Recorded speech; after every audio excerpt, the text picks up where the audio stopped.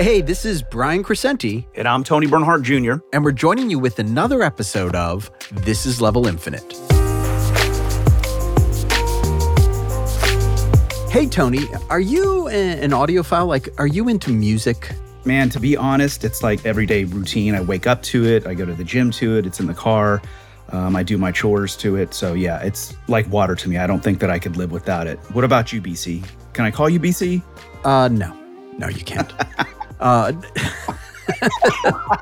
don't have the best hearing in the world, unfortunately, for a lot of reasons. But despite that, I've really gotten into high definition music lately. I think it started because I picked up a Sony Walkman, the new ones, not the old tape players. Oh, good. And it lets you listen to this sort of beefy, uncompressed music. Yeah, I've been kind of messing around with the spatial audio titles in Apple Music that they just launched. So do you think you can really tell a difference? You know, it's funny. I don't think so, because what I've read since getting really into it is that you won't be able to tell the difference until you start listening to lo-fi music. So it basically ruins music for you. So like, you can't tell it's better, but you can definitely tell when it's worse. So as I was doing this, as I was kind of getting into all this music, that of course led me to records. Uh-oh. I feel a Brian Crescenti segue coming. Yes, I've got to get more subtle, I think. So, you know, there are a number of companies out there right now that actually release full video game soundtracks on vinyl. And they include companies like Mondo and Envada, and I think the one that maybe you could say started it all, I Am 8-Bit. Yes, and today we're going to be talking about all things video game music. I mean, from the creation of some of the traditional soundtracks by famed composer Jesper Kyd to how GTFO creates its creepy, blood-pumping procedural music, to the birth of video game vinyl and why everyone seems to be into video game music these days.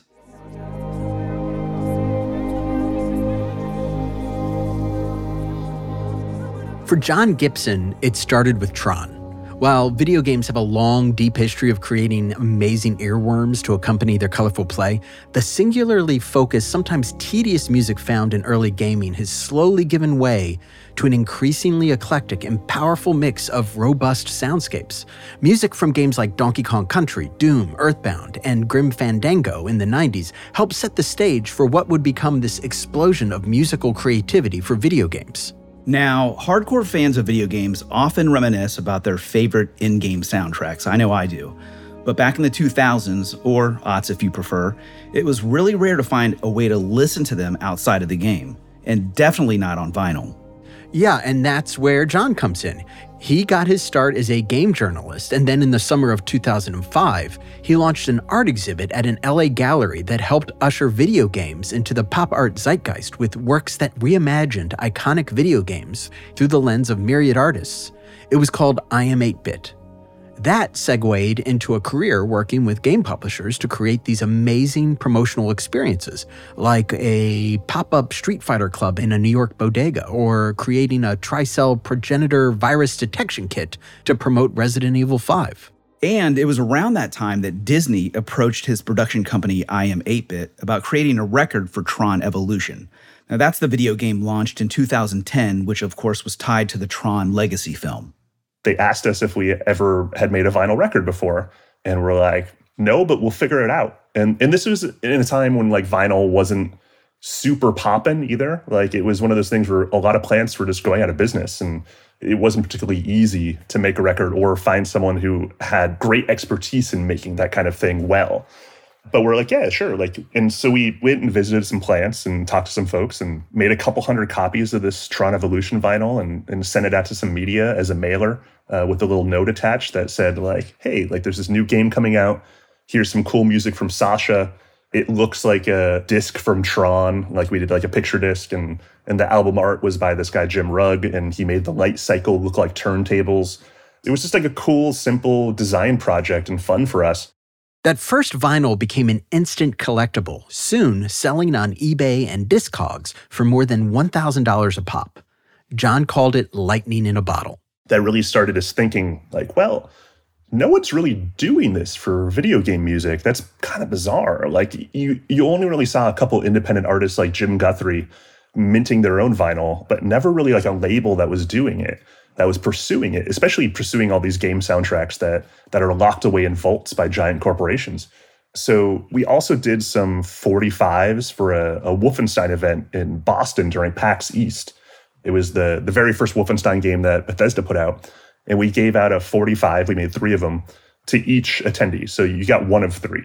And there was a couple songs on each. It was like House of the Rising Sun, but a German cover of it. And it was this alternate universe version. And we didn't put the Wolfenstein logo on it. We treated it like it was its own record label from the 1960s, as if it was like a USO party. It was within the context of the party. We thought it was a cute party favor that you could walk away with. But again, we saw this fervor around it on eBay where people were flipping these for hundreds of dollars. And when you think about the actual cost of what a 45 would be in a store, you're talking like $10-12 for a new thing. But when you see hundreds of dollars, you're like, wow, there's this insatiable appetite for this kind of collectible merch that is interactive and appreciation forward.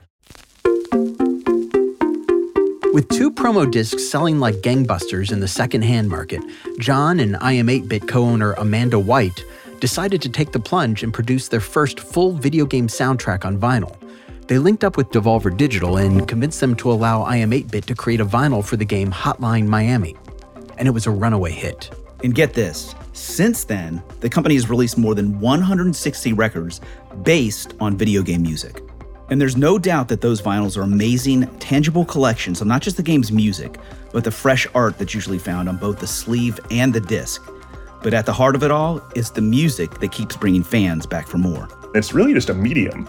People love music, and just because it's attached to games doesn't make it any less or more. It's just music that came from a different source. And that's what's become fascinating about game music in particular.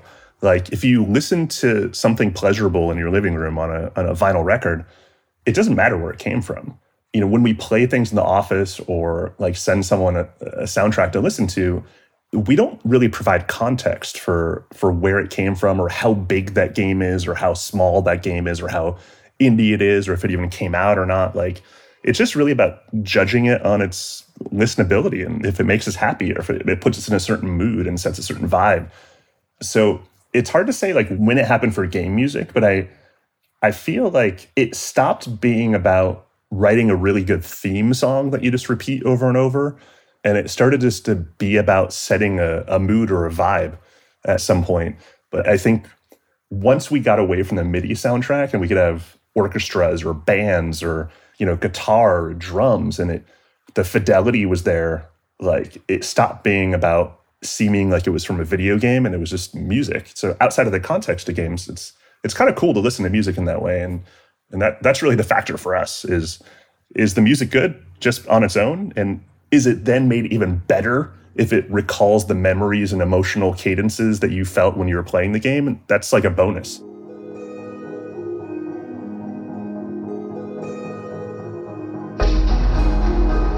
These days, music for video games takes many forms. Some games rely on existing pop music to fill the time in a game, while others build sweeping soundscapes to underscore and magnify the key moments. Video game music can also be just as interactive as the game itself.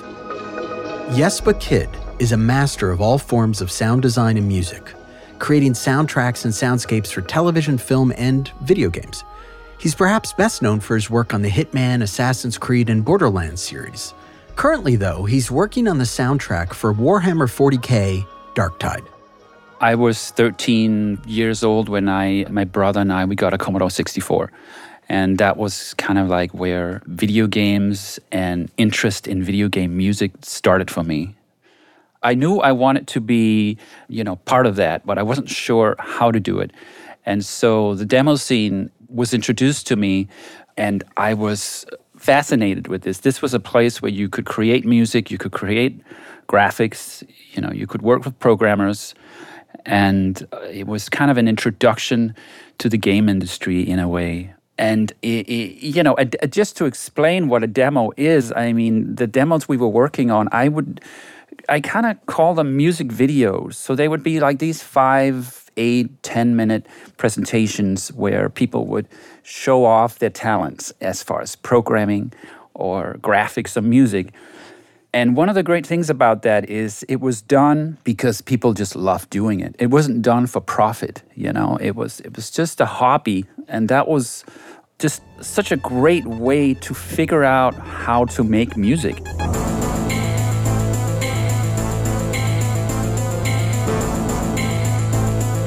By the time Jesper was 17, he was making music for games played on systems like the Sega Genesis. From there, his work continued to grow to the point where he was creating music for major games like Hitman, Splinter Cell, and Assassin's Creed. And as Brian mentioned, Jesper's now working on the music for Warhammer 40k Darktide. Now, this is the third Warhammer title he's worked on. His first was Warhammer End Times, Vermintide in 2015, and then he composed the music for Warhammer Vermintide 2. With every game, Jesper said he starts by talking with the developers to figure out what music they're looking for, what expectations they have. These days, he said, he's given pretty free rein to create the sound for a game. There's a lot of conversations and there's a lot of experimentation, sending ideas back and forth. And embracing what the developers are looking at is very important for me, because often you get involved with a game that's so early that you can't just look at the game and say, hey, this is going to be my inspiration, because the game might not have any textures, or it's missing a lot of stuff and you don't really get a feeling for what this game is going to feel like or even look like. And so concept art is one of those things I like to rely on. I like to look at the same imagery that the developer looks at, the graphic teams especially.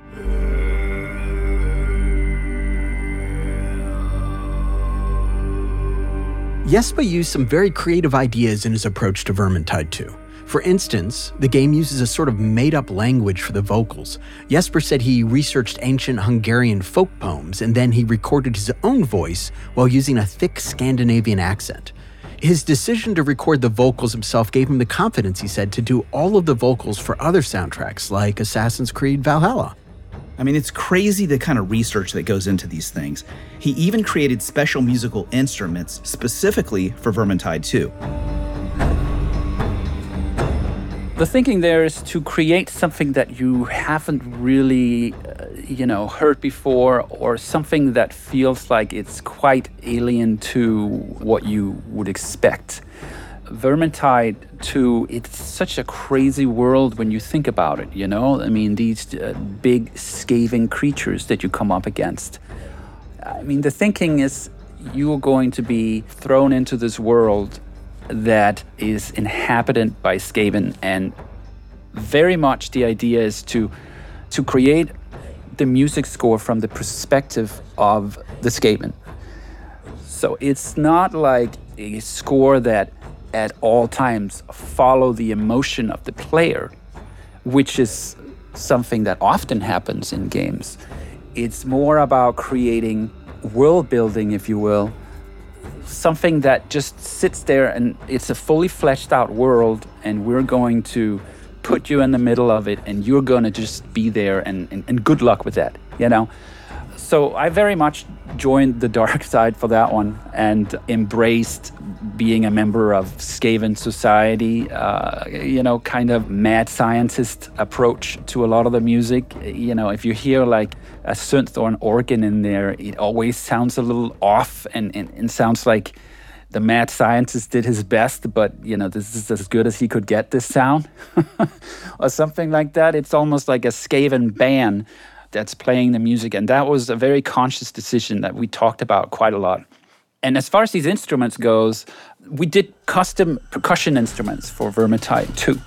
And it was all about the sound we were getting. So we would build these elaborate percussion instruments, using iron boards and mic stands or whatever to, with broken drums and with rice beads or whatever. And, to get this thing that when you hit it, it just sounded like, what the hell is this, And that was the approach for all those custom instruments. It's something that not necessarily you can take with you on a plane or something. It's like once the score is done, that stuff was put away,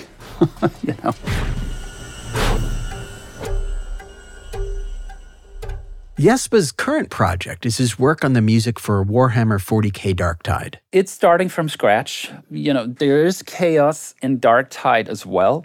So there's a little bit of that kind of chaos vibe in some of the score. Now, I can't give too much of it away, but I would say by far, I mean, I started from scratch on anything and then brought in a little bit of chaos later. But it's very much an electronic fused, far future score, inspired more by life in the epic hive city of Tertian, that has all these ancient machines that inspires the music. It has like pseudo-religious choirs and anthemic pipe organs and, all these things in there to represent both the chaos and the Imperium, and also, of course, the far future that this game is set in. While we don't know yet what the future holds for Jesper's Darktide soundtrack, the soundtrack for Warhammer Vermintide 2 was released as a double LP with 38 tracks from Jesper's original score. Those vinyls are created in response to a surging interest in video game music that Jesper can't help but notice. Well, I do think there's increased interest in video game music. I can certainly feel it. I feel it in different ways. For example, all the concerts we're doing, there just seems to be such a demand for video game concerts in opera houses around the world. And that is something I am just so pleased to see, and I'm getting more and more involved with this. The latest one being the Assassin's Creed Symphony tour. There's just a lot of good things happening, and it's all coming together and creating so much interest in video games. It's interesting, Brian. I think that one of the more intriguing aspects of video game music is its ability to not just sort of reflect on what's going on in the game, but it also kind of cedes some control of a game's music over to the player, Yeah, completely. So it's really cool how they do this. Composers create stems or modular pieces of a song and then program the game to essentially compose a full song on the fly, which generates music based on the composer's rule. They call it procedural music. It's a unique way to create music that feels more in tune with what the player's moment-to-moment actions are. But, of course, there are some hurdles for artists who want to release that music onto a soundtrack. Yeah, John and Amanda came up with a couple of interesting solutions when they ran into this with some soundtracks they were hoping to release as vinyls. The first was for a game called Ape Out. It's this really wonderful indie video game that was driven by procedurally generated jazz. In the game, once the titular ape escapes from its sort of prison, drums start to thrum in the background, setting a frenetic pace as the players look for a way out of the prison complex. The ape grabs a guard and you will hear this tom-tom thudding. And then when he throws the guard across the room, there's a cymbal crash as the guard hits the wall and explodes. The ape punching the next guard will maybe create a cymbal ding. It's really amazing because what's happening is you're playing as the ape who's trying to get out, but his actions are actually creating the music, sort of bending it to the player's actions. John knew he wanted to release the soundtrack on vinyl the moment he heard the music, but the game's developers were at a loss at how he was going to do this. Then they're like, but what do you mean? Like, it's procedurally generated. Like, how do you release a soundtrack for a game when the soundtrack is constantly changing and it's up to the player? And I'm like, oh, shit, like, I don't know. And then I came back from GDC and we were talking with a few folks at I Am 8-Bit, and me and Amanda and a couple others knocked our heads together and we're like, wait a minute, what if we just like live recorded a playthrough? And it's like, you couldn't normally do that as a player per se, but since we're working with the dev, they could like toggle some stuff on and off, like sound effect wise, and they could play through the debug build and probably create something kind of interesting and special. But like, we don't really know what the results are going to be, but like, I bet they'd be on board with trying this. Like, let's see. So we pitched it to them and they're like, you guys are crazy, but that's crazy enough for us too. And they gave it a good college try and it turned out awesome. Like, it was one of those things where we imagined it would be kind of cool, but then we're like, oh shit, like this is so good that it doesn't even sound like the thing that happened to get there. The folks at I Am 8-Bit were so happy with the results, they tried doing the same thing for another popular game with a procedurally generated soundtrack. But this time around, they took a completely different approach. Untitled Goose Game features classical music arranged on the fly by the AI. With that record, the team at I Am 8-Bit created a double groove vinyl. So every time somebody places the needle on the record, The path the needle takes and the music you hear is essentially random, delivering an approximation of the beautiful randomness of the game's music. Now, procedural music isn't going anywhere. It's actually something video game composers continue to try and push forward as they try to match the surprising and reactive nature of the video games themselves. That's exactly what Simon Viklund has been doing with the music for the survival horror game GTFO. Now, we told you a bit about this game in one of our earlier episodes of This Is Level Infinite, but we wanted to revisit the game and Simon for this episode because he's doing some pretty cool things with music that's surprising. Simon notes that most video game music is adaptive these days, but what he's trying to do is see just how far he can push that with GTFO. It's a question of how far you take it in terms of like making little fragments of music and then letting the game or the music engine sort of piece it all together at runtime, depending on what happens in the game. And that was the concept with GTFO. I wanted to take that as far as I could, and make like little snippets of music, and then the game would sort of piece it together like during runtime while you're playing the game, basically. So the game has a lot of different bass lines to choose from, lots of different like string ostinatos to choose from, lots of different drum loops to choose from. So you would never hear the same piece of music twice. It's not a scripted game. The same thing doesn't happen twice. You can have like jump scares happen, but that's just pure coincidence. You happen to open a door and there just happened to be a monster that the game had chosen would be standing on the other side randomly. There's a lot of random elements in the game and lots of things that are running on systems rather than sort of custom-made stuff. And I wanted the music to be the same way, where it's sort of living and breathing and changing, and it's not like when you hear the first few bars or the first few notes of a song, oh, I know this one, it's going to be going 4 bars, and then there's a drum fill, and then there's going to go for 8 bars, and then the strings change, and I don't want people to know exactly how the music plays out. And that's part of, I guess, the fact that the game is a horror game. You want it to be, there's an uneasiness, or there's a certain level of being in the dark as to the arrangement, like it can change on a dime. To give the game engine the tools it needed to create this on-the-fly music, Simon had to essentially craft musical building blocks for the game, a process that wasn't quite as compelling as he thought it would be. It's just a matter of sitting there in your DAW and creating little snippets of, is it 1 bar, is it 2 bars, is it 4 bars perhaps, of drums, and then you create like 8, 10, 12 different drum loops, and then you do the same for string ostinatos, and then you do the same for all different layers or stems in the music, and then the game can sort of piece them together as you go. But the thing that I learned, and this was a real lesson for me, because I've been working in games and making music for games for over 15 years when I started making the music for GTFO.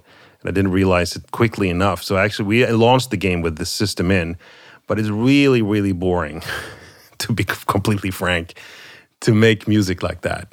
You're taking away your ability as a composer to arrange a track. You're just making little fragments of music, and then the game, you leave it up to the system to arrange the music at runtime while the game is running. It picks and chooses the different little fragments of music, the little snippets, this drum loop and this string ostinato and da-da-da-da. So when you're sitting there and working on the music, you never get to hear a full track. You need to sort of create this set of different snippets, and then you export them, and then you import them into whatever piece of software you use to implement the music in the game. And maybe there you can start hearing how it's going to be, but you can't hear it while you're working on it. And that's really a disadvantage to this idea. And it's unfortunate because I had sort of committed to that when I started working on the game. Jesper Kyd says he's tried his hand in interactive scores over the years as well, and that they're complicated, and that the music simply can get lost. His most recent interactive score was for Borderlands 3. One of the things that we found out early on is better keep the same tempo and write the music in the same key for each map. That way, all these pieces of music can talk to each other. So it's like writing a huge amount of music where you are starting to think a little bit more mathematically, a little bit more like about the transitions, a little bit more technically I do like to not overdo it on the interactive side because you can lose the musical aspect of it if you go too far.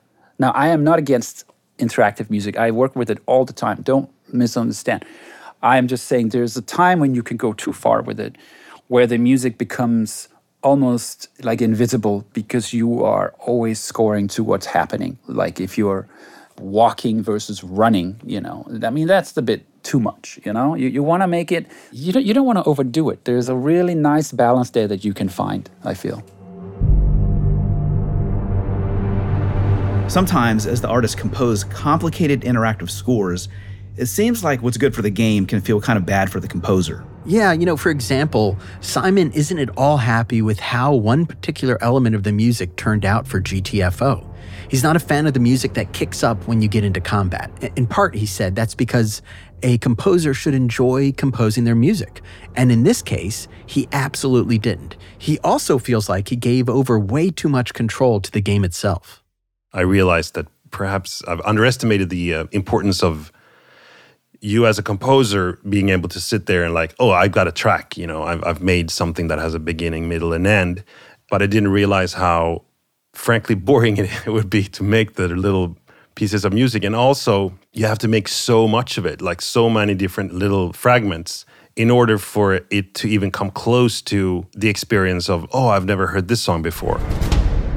The action music is where I'm using this system when sort of you wake up the monsters. And the music it's random, yeah, but it feels like it's the same track, even though it's like, it actually has a set of different, drum loops and different sort of layers that you can switch out and replace. And there's stingers in the music, and sometimes they come after a few bars, and sometimes it comes on the first beat, So you don't know exactly where it's coming, but it's not enough. While the outcome is probably hundreds of thousands of combinations, Simon's not convinced players will notice the subtle differences queued up by the game. Even though Simon's unsure if people actually like the music in GTFO, there definitely seem to be a lot of players enjoying it. Yeah, as I was researching for this episode, I stumbled across this crazy YouTube video created by one player who got the creatures, the sort of monsters of GTFO, to chase him in the game for nearly an hour. Wow. Real time. So he could record that procedurally generated music to listen back to whenever he wanted to. I mean, talk about dedication. Yeah, I mean, you have to understand, you are running from things that are trying to kill you in the game, and he did that for an hour just so he could get that combat music queued up. Wow. And so, of course, I told Simon about it. Yeah, it might be one person listened to it for 12,000 hours. I mean, if only the music could, as it was intended, go sort of up and down in intensity depending on whether the monsters have a line of sight or if they're like behind a corner or behind a door or something, then there would be sort of natural sections in the music where it's like, and it comes back and create this sort of living and breathing something more, It's like starting a car and it has one gear. It's like all the way through. To me, and it's really frustrating that we had to release the game like that, and then we have it's been sort of falling between the chairs since then, but now we're really doing an overhaul. But it's fascinating that some people, they enjoy it still, and I'm glad that there are some, So Simon's actually planning on reworking some of the music just because it's been bugging him so much. What he wants to do is release an update to the music to launch with the Rundown 7 update, to accomplish the original concept he had for the music. Well, part of the reason, and this is specific to GTFO, is that we had this idea that the music should go up and down in intensity depending on whether you're under attack right now or whether the monsters are maybe you managed to close one of those doors and the monsters are on the other side of the door. They're still looking for you and hunting you, and they're going to claw at the door and break through the door eventually, but you're not in direct, they can't attack you right now.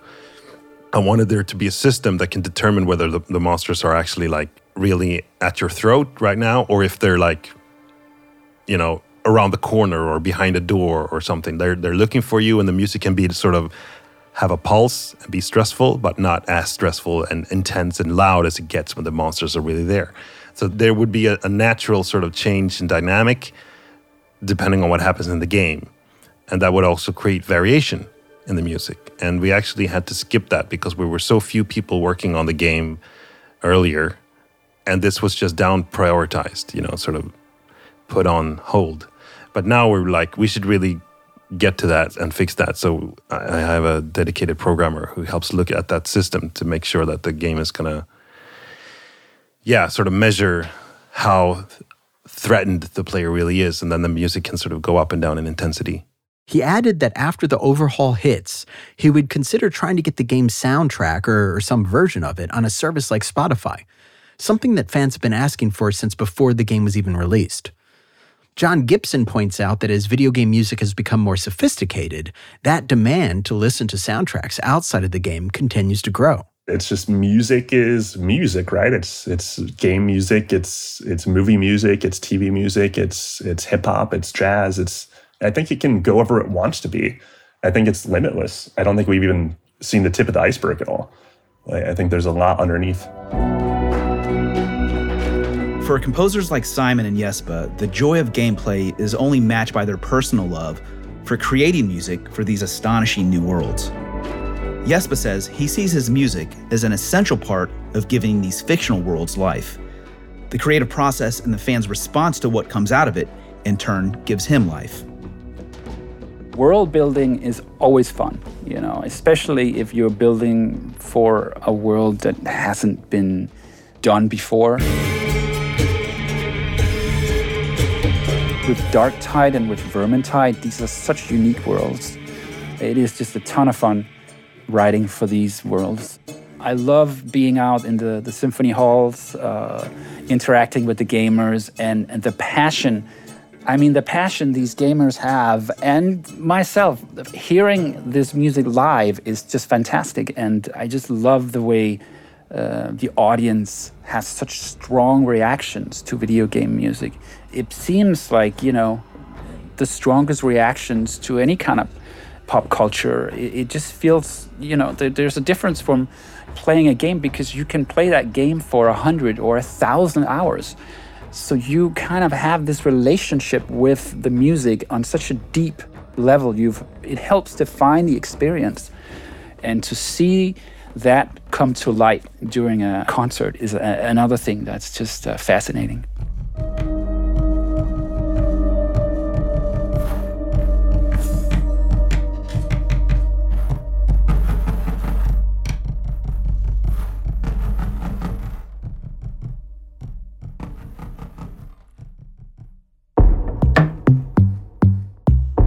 This is Level Infinite is a production of Pad and Pixel LLC. Your hosts are Tony Bernhardt Jr. and myself, Brian Crescenti. This podcast is produced and edited by Brian Crescenti, Dave Tack, and Ethan Vincent. Audio engineering and final mastering by Dan Carlisle.